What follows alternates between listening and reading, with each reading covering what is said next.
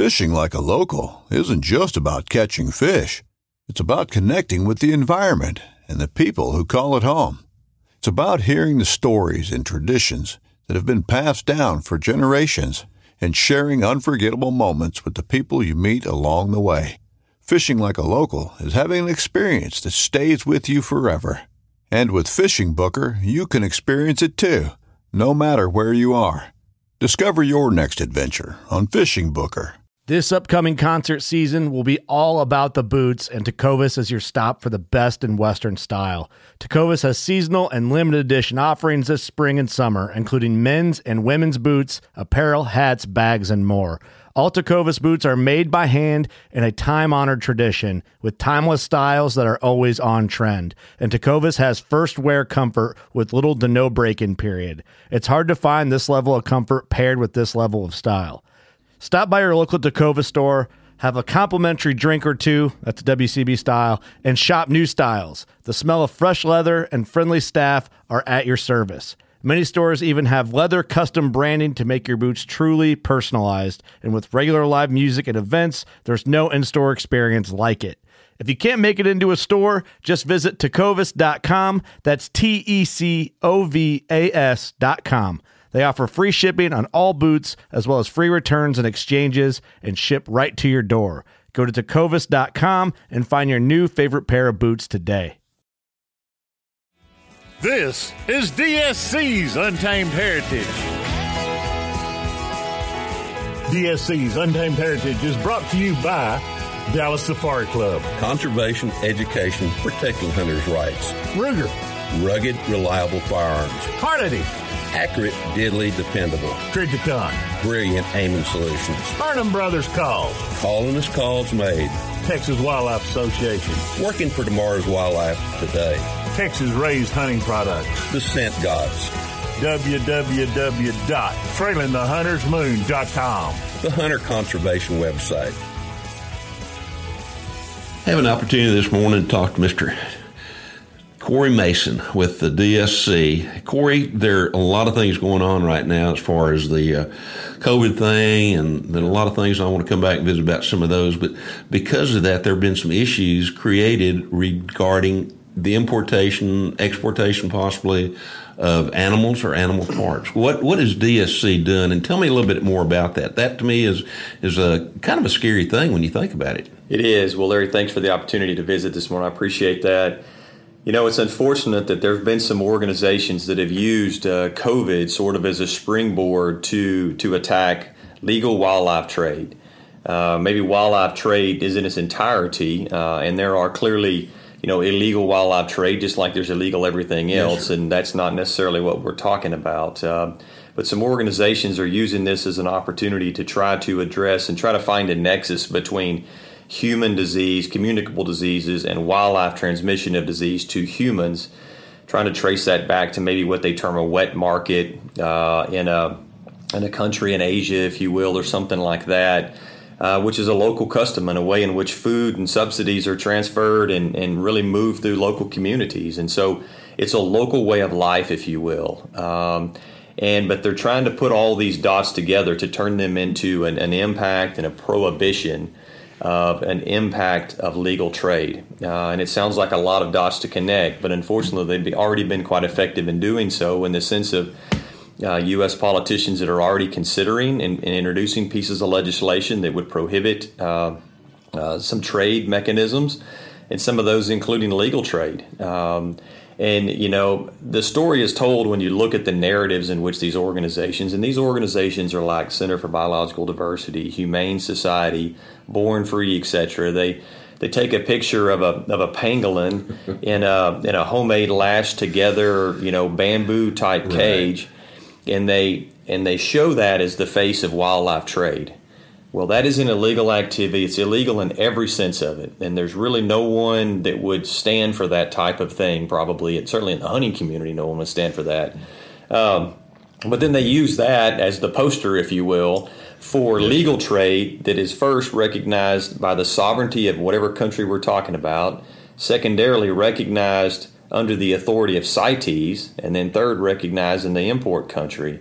And so the mechanisms are already in place, the infrastructure exists to regulate legal trade, but yet we see these organizations trying to go around and circumvent those legally regulated and vetted processes to fulfill their own agenda, which would be to completely remove any trade of wildlife, legal or illegal.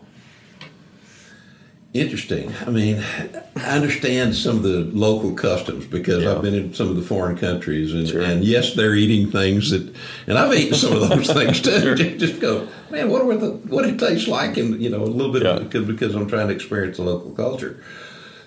How do you see this occurring? Like the possibility of saying somebody goes to Spain. Mm-hmm. And they shoot a roe deer, and they shoot an ibex or two maybe, and now they want to bring it back in. Do you see anything coming up very quickly, or do you think this is something that we have to be concerned about 3 years from now, or is it something that is almost an immediate problem that we could have? Yeah, great question. I see these organizations are trying to use a crisis as an opportunity. And so I think if their wills and wishes were fulfilled, it would be sooner than later.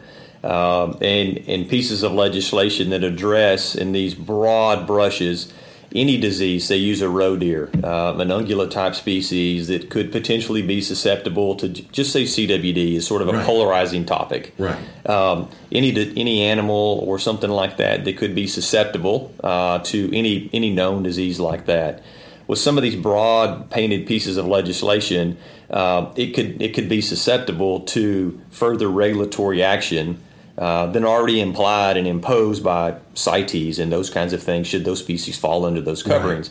Right. There's a lot of attempts being made pretty overtly to create these large, all-encompassing type statements, that species that could have any kind of known disease or that haven't been further qualified by a regulatory agency, if it's Fish and Wildlife Service or, disease control, etc., that there is a concern there, both in the short and the long term, because if there's any foothold that's taken now, it's that one bite at a time type piece of legislation in the way they work. If they get one thing now, they'll see some success, and then they'll tack on more, and they'll tack on more. And so that's where essentially the sustainable use community, and I say that in the broadest sense, has to be very firmly essentially convicted of the fact that CITES regulates legal trade. Right. Period. Yes. And the sovereignty of whatever country it is that's the host country regulates that, period.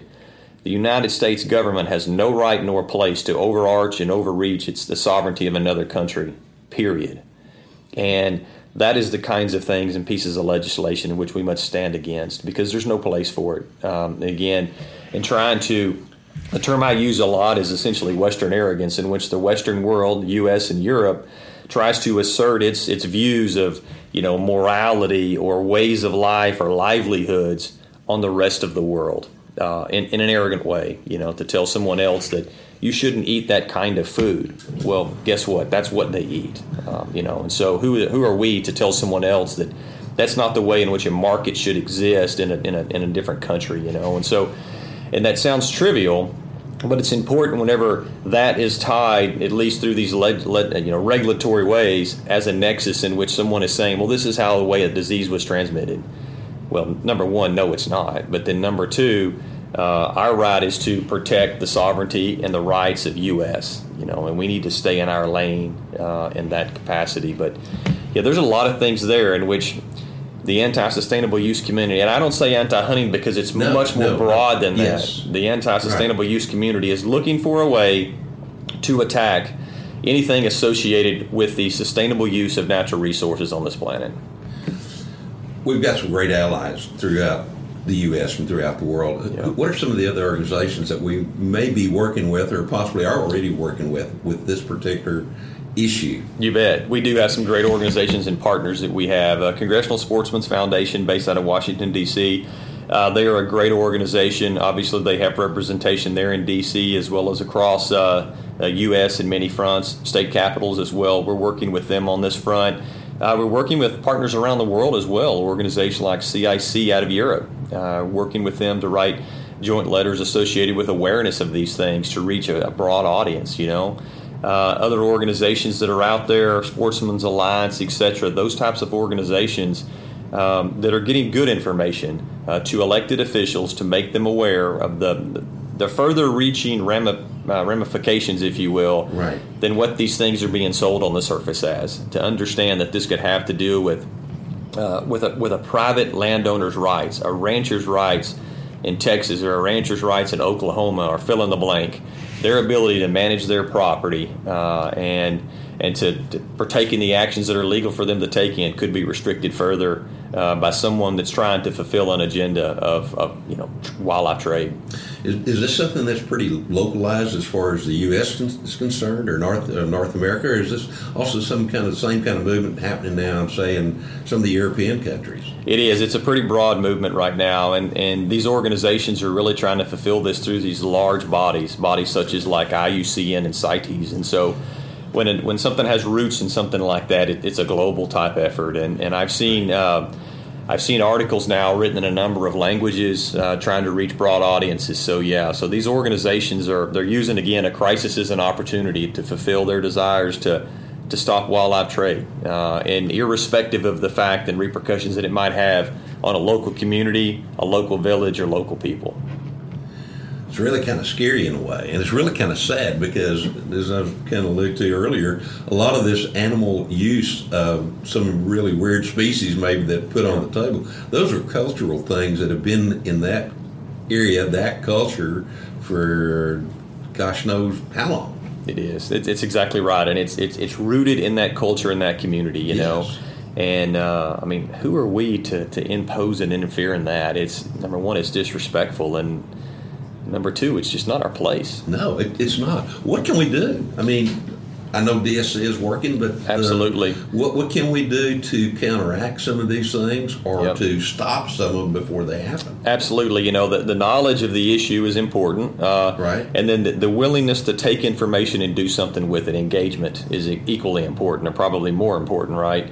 But the ability and willingness of someone to pick up their phone and contact their state or federal legislative representative and just, express their concern, associated with wildlife trade, that we believe that legal regulated wildlife trade should occur and be managed by those oversight authorities, sovereign country rights wherever the deferred point of origin is on the BNN, and regulated by CITES if appropriate, and not introduced by pieces of legislation ad nauseum that continue to creep and further decay whatever the original intent of the bill.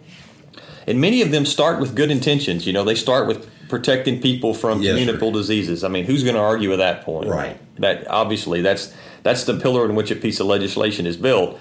But then the next thing you know, this additive language and the comma and the things that follow the comma, or the point B or the point C, that's when these agendas start beginning to get fulfilled, because they start adding these things in that require qualifications or further government certifications or more people to be involved, and then all of a sudden the next thing you know, the intent of the law was this, and now it's saying this, and there's other parties and stakeholders involved, and there's more oversight and more regulation, and the next thing you know, we've lost the way there. So it's being informed to start with. Being informed, being aware of it, and a pretty quick online search right now of wildlife trade. There'll be a lot of things that'll pop up, and some of them will probably be so ridiculous that people will laugh because they're just comical. But then there'll be other things there that'll be quite informative. And always, we make ourselves available to anybody that would like more information to contact us. For us to let them know, hey, this is what's going on. These are the ways in which you can specifically engage if it's a state-level piece of legislation, or right now it's mainly at the federal level, but pieces of legislation that people need to be aware of, some that are being filed and will soon be filed, so that they have the knowledge to contact their elected official and say, this crept outside the bounds of the original intent, and I respectfully ask that you kind of keep it where it needs to be, and make sure that we're covering the intent of this to protect and safeguard resources and people. Again, who's not going to agree to that? But that we stay to the intent there, and we don't have these pieces of legislation creep out beyond what they should. Another one of those great reasons to be a member of DSC. I mean, we need numbers, and then we can inform people through that, and then there can be that engagement of individuals to their representatives, their senators, and all that becomes very important too, doesn't it? It does, yeah. When someone takes the time and they're willing to pick up the phone and contact their state or our federal representative, And number one, to have a relationship and to understand that those federal and state representatives, they want to hear from their constituents. Yes, sir. They don't want to make a decision in a vacuum and then on the back end realize that they weren't represented in their constituent base. And for people to call, and I always say respectfully engage them and let them know their opinions, agree or disagree, whatever the issue is. But it is an important opportunity and right that we have, and people, just to be very candid, very poorly participate in that opportunity. They just don't take advantage of that. No, that's one of the things that's kind of sticks in my craw every once in a while is people have a tendency to complain later when something happens when they had the opportunity to prevent this from happening. Just simply maybe by picking up the phone, sending an email, writing a personal note with a with a stamped envelope going to this person. To me, sometimes I know years ago, I go back to the days when you wrote people and you called them, long before email. But I envisioned years ago with particular representatives and senators here in Texas and some of the other states, that had more bearing sometimes than anything else. They looked at it like, hey, if this guy's is going to take the time to write me a letter and spend 25 cents, 50 cents, $1, whatever the postage is, it's something that I ought to be listening to. And so whenever I get the opportunity, please call people, please send them emails. And oh, by the way, send them a letter every once in a while. I mean, that'll kind of catch them off guard, and they're going to read that letter because they may not see hundreds of emails. I may have somebody looking through those. But if you send that, Senator so-and-so a letter with your name at the top corner on the left, chances are it's going to get through to that senator or representative to be looked at.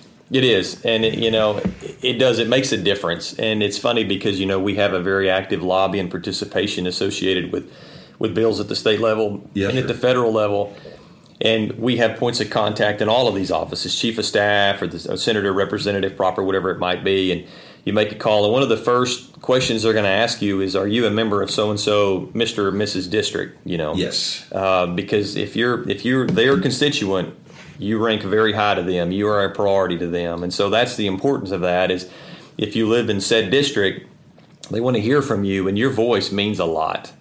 They're going to be keeping that tally of yes and no's associated with this particular bill, whatever it might be, whatever the issue is at the time. And that engagement from the community, from a hunting community, from a sustainable use community, from a science-based wildlife management community, even more importantly, for our ability and our exercising that right to contact our elected officials and let them know, again, respectfully what we think about a particular bill, to either support it or oppose it and why, it goes a long ways. It does. That's one of the reasons I keep coming back to the letter. If you send a letter, you have your return address, and they can look to see even where that stamp was canceled, if you will. It's going to say, hey, this is one of my constituents. That's right. Exactly. Whereas with an email, we can send emails to anywhere. But do you think it's important in some of these instances, particularly such as this, to reach out as an individual, as a member of DSC, to senators and representatives in other states?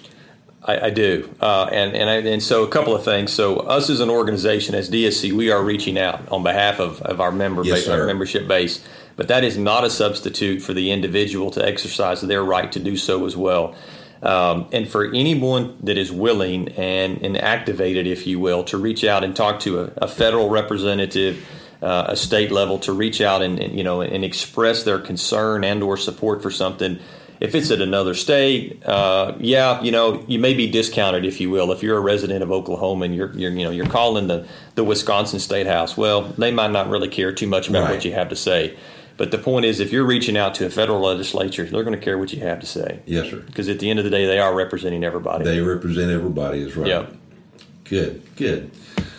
Anything along those lines that you'd like to add that we can be doing, or something maybe along similarly to what's happening there that you see coming down that we need to be aware of right now? I think one of the most important things is a body of science-based wildlife professionals and communities like this and hunters that support that, is the understanding of the need to support that community. And that community can be the engagement with congressional sportsmen, clearly the engagement with DSC, those like-minded organizations, and the need to know, number one, as a member of that, to know that we and they have staff that participate in these things. And this is what we're waking up thinking about, and this is what we go to bed thinking about every day, this is what we're here for, to support our members and that type of issue, if you will. And sometimes it's supporting those things that need to go forward as a yes, so it's not necessarily an issue, right? It's something we're trying to get past, if you will. But these are always rally points, if you will, for the community to understand that, yeah, maybe alone I feel like I can't necessarily impact something, but your voice is important to contact your elected official. But secondarily, collectively, with the voice of 6,500 sportsmen, 10,000, 20,000 sportsmen, we can change the outcome in a poll, that's for sure. And we've done it, and we'll continue to do it. If somebody wants to get more information about what we're just discussing and some other things, some other issues, what's the best way to do it for them through DSC, and whether they're a member of DSC now or hopefully they're a future member that once they click on DSC's website, they go, man, I like what's going on here. How do I become a member? What's the best way to contact DSC? You bet. So like everybody else, obviously, we have a pretty robust website there, biggame.org. People can go and find that and find our contact information on a personal level to the office clearly.